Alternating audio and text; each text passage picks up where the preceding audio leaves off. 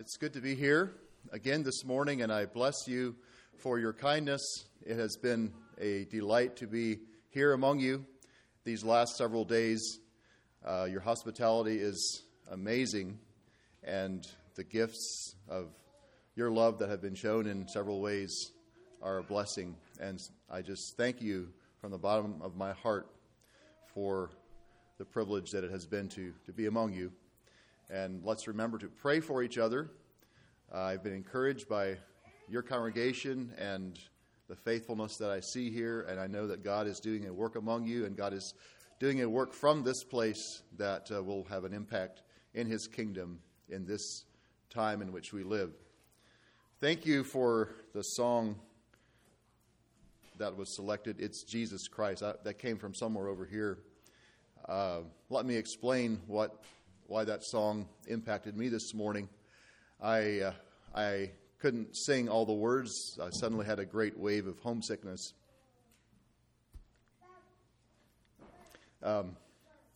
This song, It's Jesus Christ, is one of my son Grant's favorite songs. And in his 9-year-old voice, he sings the bass quite well. And he often sings with a coat hanger in each hand, beating time. And sometimes his daddy helps him sing that song. And as I was thinking about that, I realized how much I miss my family, and I'm looking forward to seeing them again. So God is bringing us together, and I'm looking forward to the time that we will have a homecoming. But as I considered the words of that song, it's because of Jesus Christ that we can have fellowship one with another. So praise Him today. For the message this morning, I will be in 1 Corinthians 11. As Brother Alvin read those verses, I'm sure you are there with me as well. During the recent funeral of Queen Elizabeth in London, if you watched any footage of that or saw pictures of that, you would have noticed that all the royal ladies wore hats, all the way down to little Princess Charlotte. I think she's 7 years old. Even First Lady Jill Biden had a ribbon or a little hat or a scarf on her head. Social experts are sometimes at a loss to explain why the tradition of hat wearing among ladies for formal gatherings is still something that is done in 2022. What I just asked this morning, could it be that it's because that for 19 centuries, women living in countries that were influenced by the spread of Christianity, whether they themselves were Christians or not, wore head coverings or veilings. And that would include Western Europe, where I live, and the United States, where you live. It's only been in the last 60 to 70 years that this practice has been quickly de-escalating and has been ceasing. And I suppose in the vacuum of that, it's still in vogue for people in formal occasions to wear fancy hats. I titled the message this morning, For This Reason, and I take that from the New King James, verse 10, for this cause is how we read it in our King James. We use the New King James as our standard Bible translation at our church. So I titled this message, For This Reason. And I had preached a series of messages upon request at the church that I'm a pastor of. I gave a few sermons on the subject of the head covering. We have ladies and girls at church who are not yet members and who are for the first time in their lives seeing this from the Scripture, and we're amazed at God's work. I'm sometimes just baffled, actually, because it's not that we have an extensive teaching program on this, but people were asking questions, and so we did some teaching. And I would like to share some of that with you this morning. I'm actually taking back with me a package, and that package contains some some high-quality Lancaster County made veilings that were requested, and so I'm taking those back. So thank you for that. I'd like to tell you about our sister Susie, a sister in our congregation, a young mother who with her husband came to the Lord several years ago from a very dark place, and the expression on their faces and the testimony of their lives show that Jesus Christ is real and has made a difference in their lives. So she talked about the time when she first started wearing a veiling and what would go into the Tesco supermarket, and she would be the only lady in that store, and perhaps the only lady in the town, and maybe in her county at that time, that was wearing a veiling. And she talked about how conspicuous she felt doing that. Now, a year or two later, this is more recent, she was talking to another woman who has been attending our church. And this woman has teenage daughters who began to wear veilings like the veilings of our young ladies there. And, of course, I think it's, believe it or not, it's easier sometimes for young people to make those changes. This mother, she's in her 40s, and she had not worn a veiling all her life, and so this was a difficult thing, but you can see the tension there. She's wanting to serve the Lord, and her daughters are wearing veilings, and she's not wearing one. So this woman had a conversation with Sister Susie, and in that conversation, from that conversation, Susie later gave her a little bag, a little gift bag, and in that bag was a veiling with a little note, and the note said, "In God's timing." And it didn't take God's timing very long. Sister Susie was an encouragement as a first-generation believer. Now she's influenced others, another one, to take on this biblical practice. This morning, this is not a message only to ladies. Far from it. What I shared at our home congregation is what I'm sharing with you this morning. And I want to tell you as ladies that when you acknowledge the God-given gift of femininity and you express it by your attitudes, your words, and your deeds, that is indeed a very beautiful thing. I know that ladies who wear veilings or coverings care deeply about what you're wearing and how you wear that. That's important to you, and I just want to acknowledge that. So we know that in the Western world that this practice has been lost. It's interesting, we do have some people who we know and who attend our church who come from an Eastern culture, and while they perhaps would not veil their heads during the week, they would wear a veiling on Sunday or whenever they come to the worship service. We have some who are considering membership, and they're realizing the importance of wearing a veiling all the time. It's fair to say, though, that, and I believe you would agree with me, I want to qualify the message by this, that some women who do not practice 1 Corinthians 13 do not do so out of rebellion, but it's just a reflection of the culture of our day and how that culture has crept in and how that culture has influenced the church. I know women who do not wear veilings, who do not wear coverings, and yet have the attitude that this is to symbolize.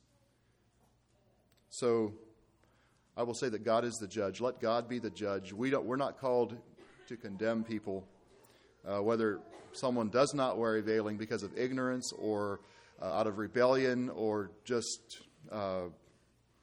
maybe deception. We can't always understand that. But let's just recognize that we're called to live and preach and teach and exemplify the truth the way we understand it unapologetically, and let our light shine like we heard this morning.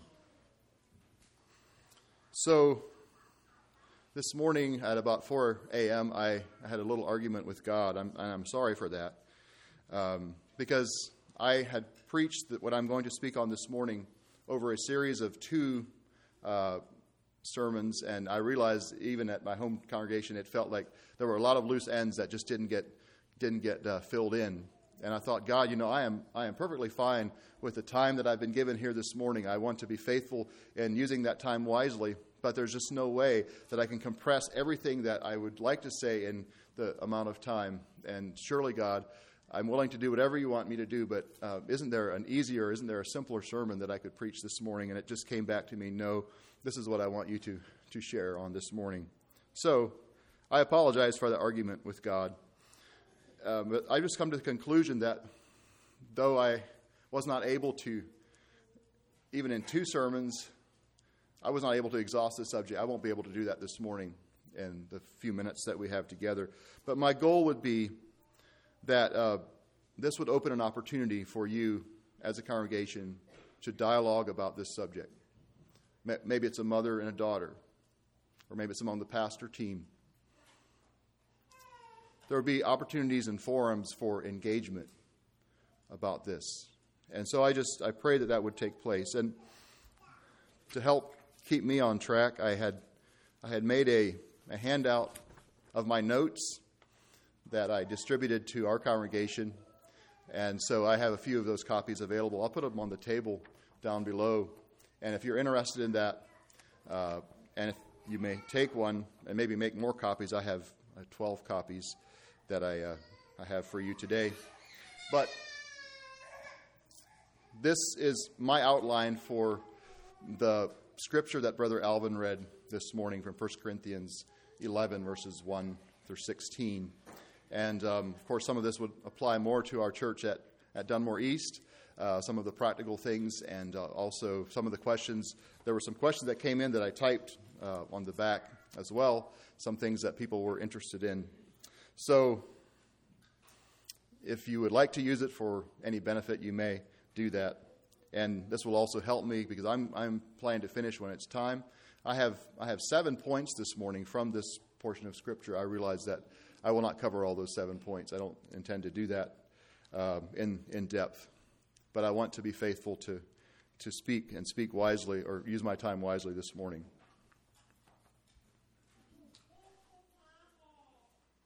So I've titled this For This Reason, and I have 7 reasons, actually, that we're called to worship God as men with our heads uncovered, and we're called to worship God and serve God as ladies with a covering, a veiling on our heads or on our hair. And these are the 7 because of God's divine plan of authority from verses 1 to 3, because of God's requirement of a symbol, verses 4 through 6 and verse 15, because of God's order of creation, verses 7 through 9 and verse 11, because of the angels, verse 10, because of our God-given sense of propriety, verse 13, because of what nature teaches us, verses 14 and 15, and because of the apostolic and historical practice of the church, verse 16. And those 7 I have lined out on my little handout that I wrote. So this morning I'd like for us to consider, I believe one of the most important things is God's divine plan of authority. For this reason, we believe in the importance of covered and uncovered heads. Let's look at God's divine plan of authority. It's also referred to as the headship order. I don't think it's hard to understand what verse 3 means. Head means authority. In this messed up world in which we live, 1 Corinthians 11, verse 3 is not an easy verse to accept or to understand, but it's true. It's God's word. It's not Anthony. It's not Paul. It's the word of God. Let's explore this a little further. Let's look at the relationship. Maybe let's just think of it in this way.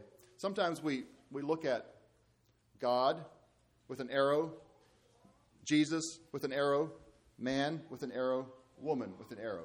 And there's a way that can be described and defined as we look at the way that the authority flows from God. But let's think of it this way a little bit this morning. I think Junior Lapp helped me with this one, where we have God and Jesus Christ. This is in his commentary. And then below that, we have man and woman. And God and Jesus Christ are divine. Man and woman are not divine. But we can learn from the example of the headship and the order between God and Christ. So in value and equality, God the Father and God the Son are completely equal. They're the same. But in their roles and in their functions, as we know, they're very different. But God's divine order, his authority, brings these things together and makes the relationship between God the Father and God the Son work in a very perfect and very orderly way for the glory of God and for our good. God has never used his position as the head of Christ to harm him. Instead, he exalts Jesus Christ highly above all. And Jesus Christ, for his part, has never rebelled against the authority of God's headship. Instead, he works with God, cooperates with God by always doing his will. That's what he said in John. He always does the will of his Father. And the relationship between God the Father and God the Son is a very good model for the relationship that we must have as man and woman. So that's a little bit about God's divine plan of authority. I'd like to talk about another reason because of God's requirement of a symbol. This is from verses 4 through 6 and also verse 15. Symbols communicate a truth. God uses symbols to help us remember and to help other people learn. And there are symbols all throughout the Bible. There will be another symbol found later on in this same chapter, the bread and the fruit of the vine, is symbolizing the broken body and the shed blood of Jesus. God requires us to use symbols. You'll soon be studying in your Sunday school about the symbol of the blood that was put on the doorposts.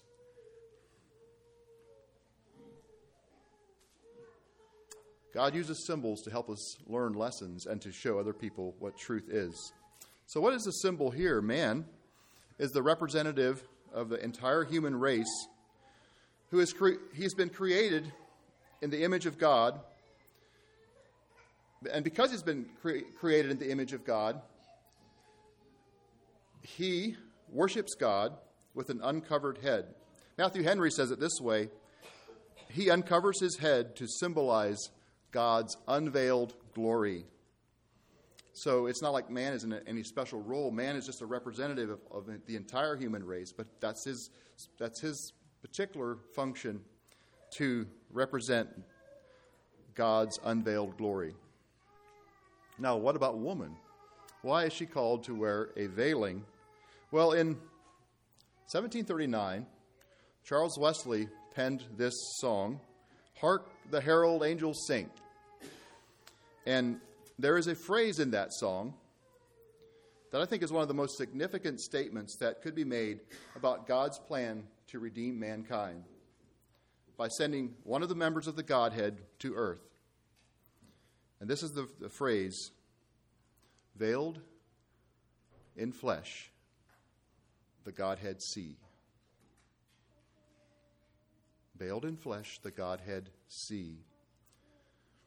Think about Isaiah's vision of the Lord in Isaiah 6, and think about John's vision of the Lord in the Revelation. In both of those places,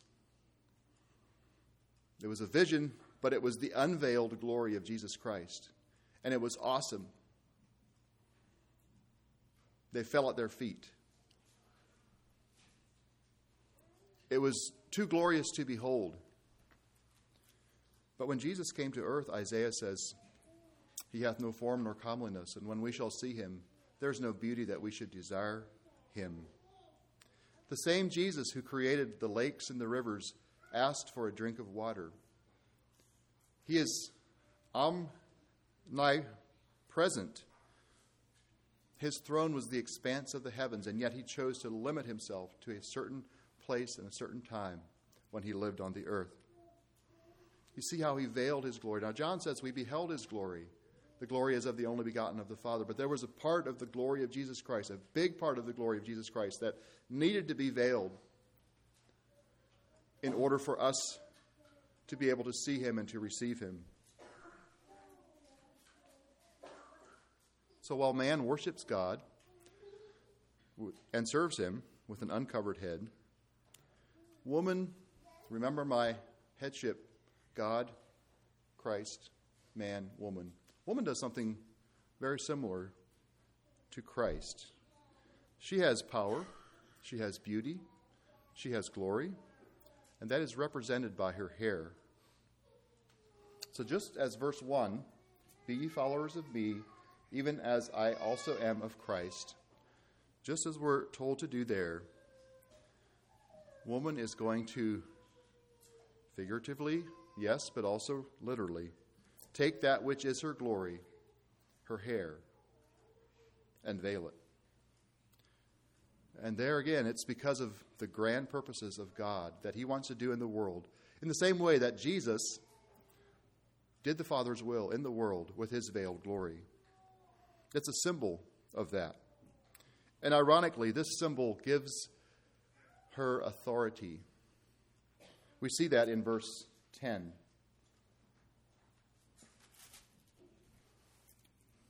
It's power on her head.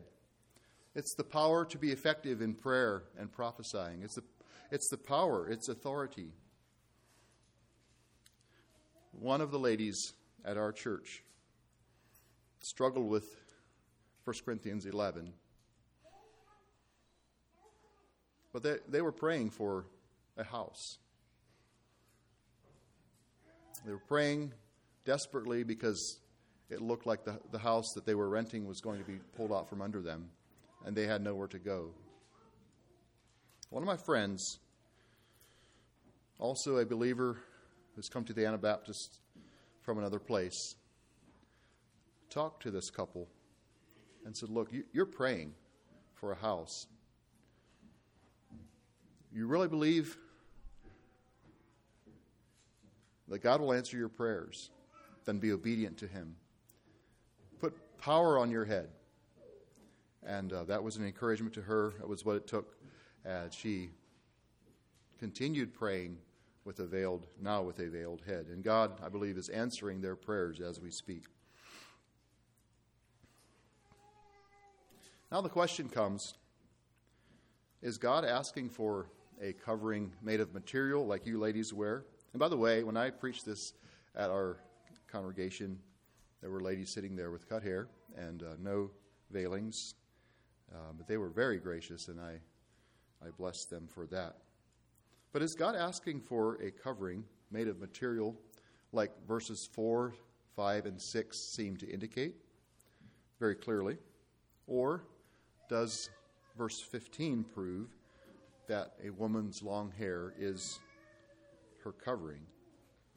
It does say in verse 15, but if a woman have long hair, it is a glory to her, for her hair is given her for a covering.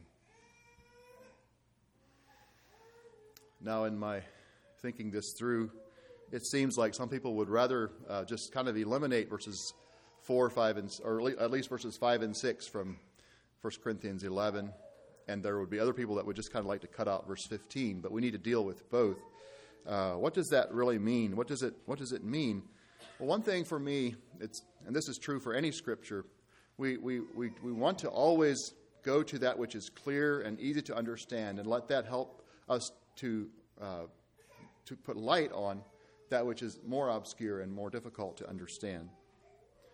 So, by doing that, if we would conclude that verse 15 does actually mean that the woman's long hair is a covering, her covering, that is what verses 5 and 6 are asking for, then this is how it might read, something like this, and this would be verse 5. But every woman that prayeth or prophesieth with, and what is the opposite of long hair but short hair, with short hair or a shaved head, dishonoreth her head, for that is all even one as if she were to get out her razor or her shears and cut or shave her head.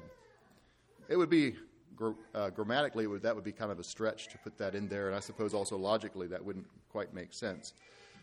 Dale Martin, who is not a Mennonite, but he's actually an agnostic. He is the professor of religious studies at Yale, and he mocks Christianity, but how could that be, a professor of religious studies that mocks Christianity? But that's him. He says in 1 Corinthians 11, Paul insists that women who pray and prophesy in the Christian assemblies wear veils, and he has done a lot of study in Greek, so I will trust him in that regard. One way that we, I think, can understand this scripture, rather than trying to impose our own ideas on it, how can we reconcile verses 4, 5, and 6 with verse 15? Is it possible that Paul is talking about two different coverings? I give that as a possibility that I think is so. In verse 15, the word there is a word that's not used too often. When it talks about her covering, it's something that is clearly something natural that is cast down and is flowing like her hair and her long hair. Your long hair is glorious, ladies. It is your glorious natural covering.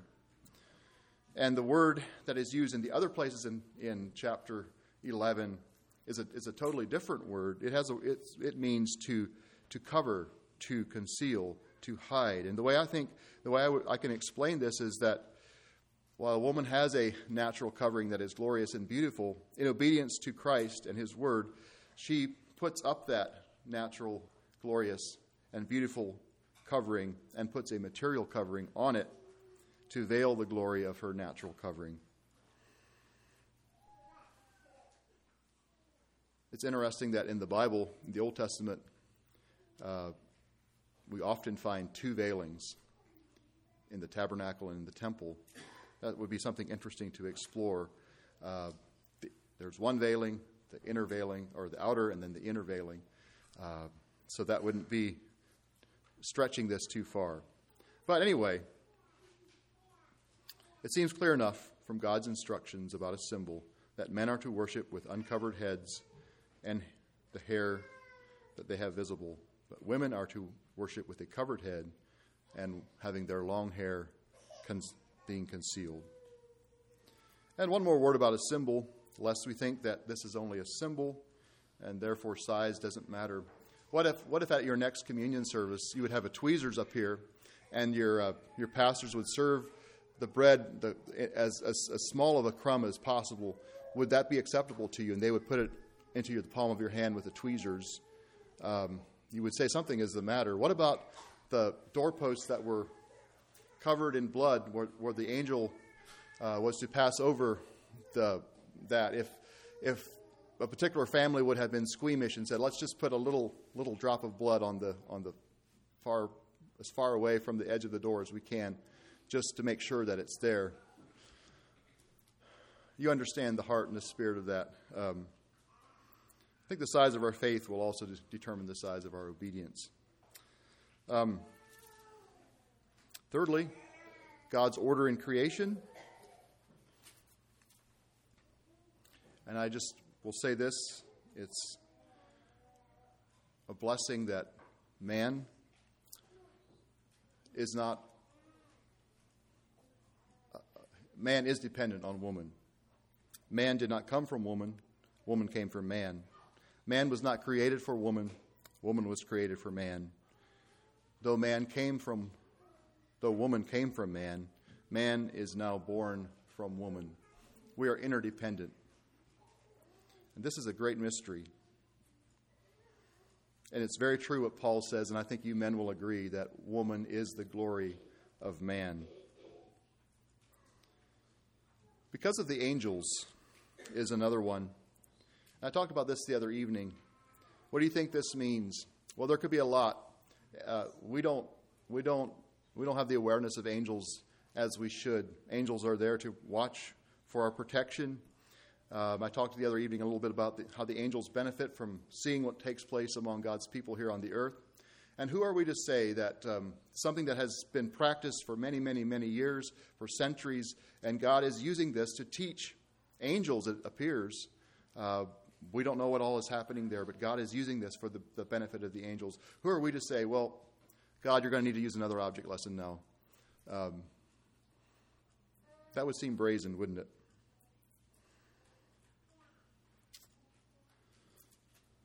Because of our God-given sense of propriety, I take that from verse 13. Judge among yourselves, judge in yourselves. That's a plural as well. And I believe God has given the church and the brotherhood opportunities and the call to talk about these things among us. And we might not all come out at the same places as different churches, but that's our call. This is a mutual decision. The combined voice of the body of Christ is very valuable. So talk about that. Talk about these things among yourselves. And because of what nature teaches us, we see that in verse 14 and 15. These verses have puzzled me for many years because whenever I read these verses, I always thought of a lion and a lioness. And I think, they're examples of nature. And you see a lion, he's got a big mane, and you see a female lion, and she doesn't. And so how can this be?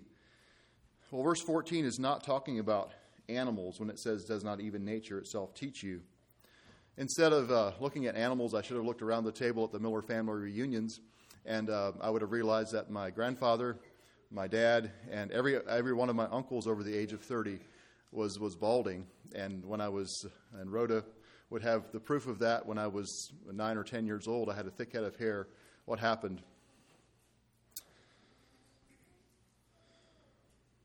Women are created with the ability to grow their hair longer and to keep their natural hair for a longer time than men. And nature teaches that women have long hair. I don't know, the Beatles would be an example of some people who tried to argue against nature, and we can kind of smile and chuckle at that. That was something in the 1960s. But they were the beginning of the wave of the Cultural Revolution, and the rebellion of what they were doing was characterized by long hair. I think one or two of the members of the Beatles are still alive, and it's interesting if you look at their pictures. God wins in the end. We can rebel against God's plan, but for a 70 or 80-year-old man to have long hair when he's kind of balding, it doesn't really work. So it is a shame for a man to have long hair, and it's the glory of a woman. And then it is, and it has been, the apostolic practice of the church. Paul says this is the custom in the churches of God, and the NIV actually, believe it or not, makes it stronger than the King James or many other versions. And the NIV says if anyone wants to be contentious about this, we have no other practice, nor do the churches of God. This letter, 1 Corinthians, was for the benefit of all believers. It was for the Corinthian Christians, and then it was for other churches in Antioch, in Ephesus, and Jerusalem. And they were all being taught this revolutionary teaching. And I should just remind you that it was revolutionary. Imagine a Jewish man having worn what do they call those, the kippah, all his life when he went to the synagogue. And now he is being asked to take that off and to worship God with an uncovered head. It was revolutionary for men as much as it was for ladies. R.C. Sproul, who lived in this country and observed many things, he was a theologian I believe he died a number of years ago. But he says this: the wearing of fabric head coverings in worship was universally the practice of Christian women until the 20th century. What happened? Did we suddenly find some biblical truth to which the saints for thousands of years were blind? I hope this has been a challenge to you. It feels like we race through it. And I hope that you were able to think or have something to think about that will help you as you build this conviction among your congregation here. And I would just like to close with reminding you of the glorious wonder of men and women together from all places and all churches, no matter what side of the Atlantic that they're on, who can come together and worship God in this way, 2 Corinthians 3:18. But we all, with open face, this is an unveiled face, we all, with unveiled faces, beholding as in a glass the glory of the Lord, are changed into the same image from glory to glory, even as by the Spirit of the Lord. May God richly bless you, and may we be changed from glory to glory as by God's Spirit. Let's pray. Let's kneel to pray.